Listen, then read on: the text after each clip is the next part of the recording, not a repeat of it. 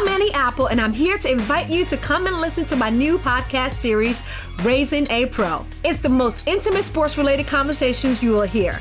Each week, we explore the journeys of some of your favorite NFL players through the eyes of those that know them best. From Joe Burrow, DeAndre Hopkins, Myles Garrett, Ezekiel Elliott, Nick and Joey Bosa, just to name a few. With exclusive insights and information, we leave no stone unturned. Subscribe now to Raising a Pro on your favorite podcast app.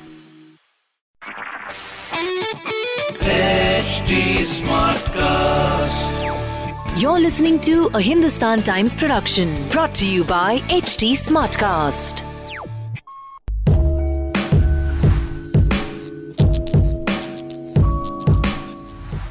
Welcome to another show of Worldview, the international affairs program from Hindustan Times. And we have a very special guest with us today, the Employment Minister of Finland, Timo Harakka, who also happens to be a former journalist. Yes. So, and you're in India to talk about trade and investment and employment. So could you give us a roundup of what you've been up to since you arrived? And, I believe you were at the Bengaluru Tech Summit. That's right. We were represented there with a big business delegation and an official delegation. And we've also visited these world-class companies, Wipro, Infosys, Motherson, and Tech Mahindra. So it's been a really informative and inspiring visit. And besides promoting trade and investment both ways, one of the big issues has been Talent Boost program. So we are wanting to make Finland an attractive place for Indian professionals to come to study or work.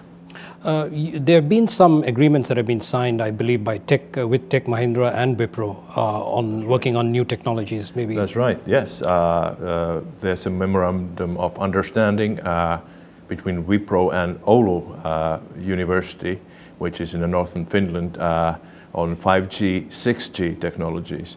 Well, we know what 5G is, and we are interested to know and curious to know what 6G might be, and a similar agreement with Tech Mahindra. So Finland is very much high-tech, digitalization, and R&D oriented country, and these are very good signs of probably big businesses that will benefit both countries. Where do you think India could fit in, in this kind of work that you plan to do? Well, first of all, as I said, India has world-class digital businesses, which I just mentioned, which are making big investments all around the world.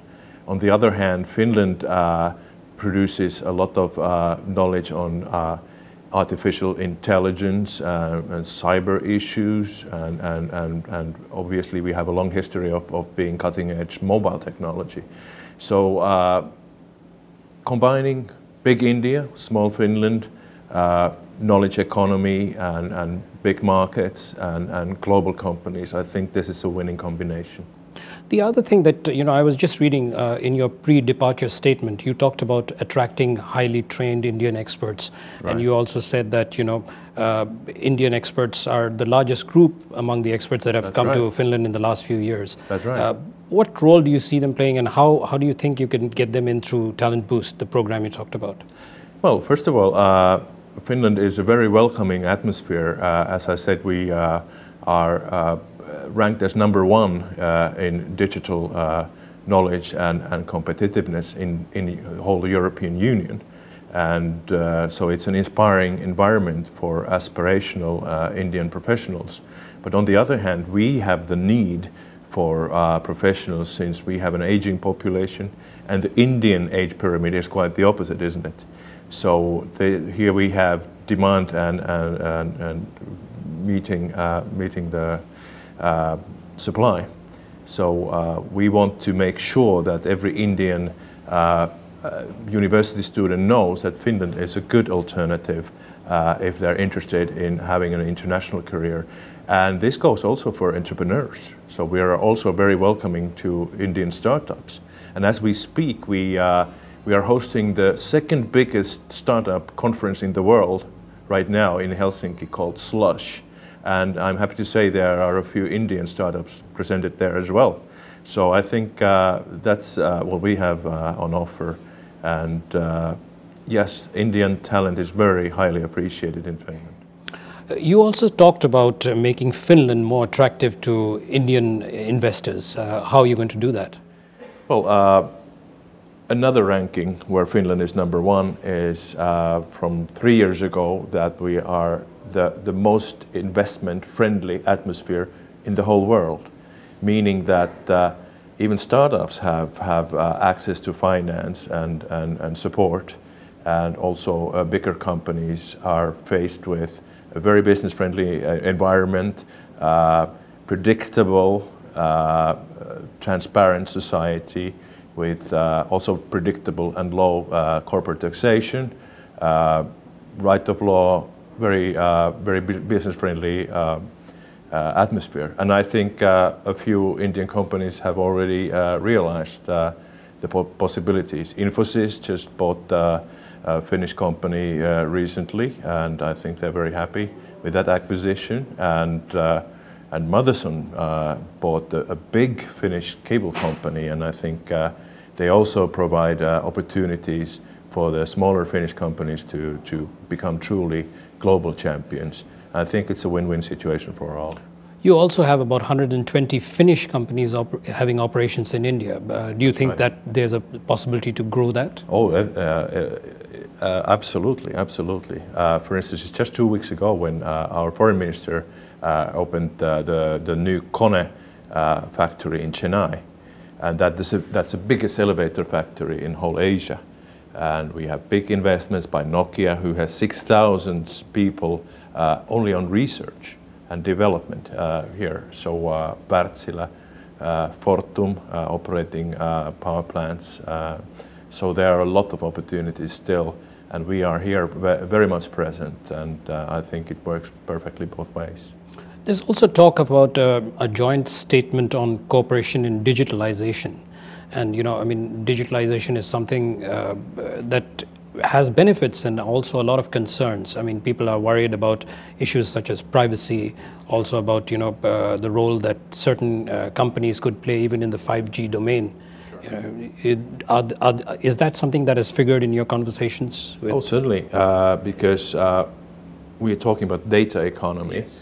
And so we need to be very responsible with this absolutely very valuable raw material, which is data.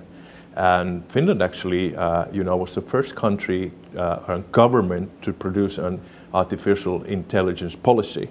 And that is based on the very crucial fact that trust is a commodity that's the most valuable when we're talking about data economy, digitalization, and AI. Because if the people don't have trust on how their personal data will be handled and the anonymity will be respected, so it will definitely not offer these opportunities.